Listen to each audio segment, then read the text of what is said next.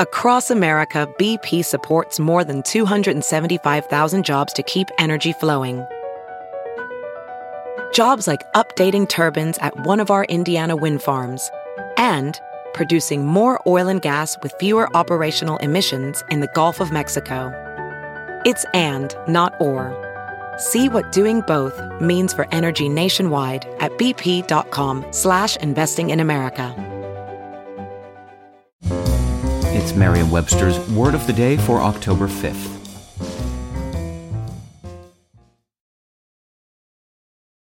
Today's word is vituperate, spelled vituperate. Vituperate is a verb that means to criticize or censure severely or abusively. It can also mean to use harsh, condemnatory language. Here's the word used in a sentence from the National Review by J. Nordlinger.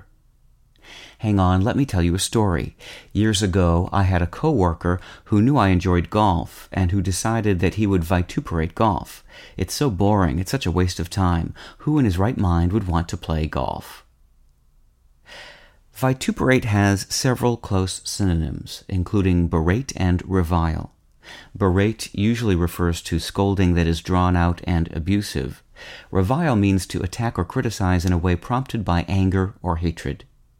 Vituperate can be used as a transitive or intransitive verb and adds to the meaning of revile by stressing an attack that is particularly harsh or unrelenting.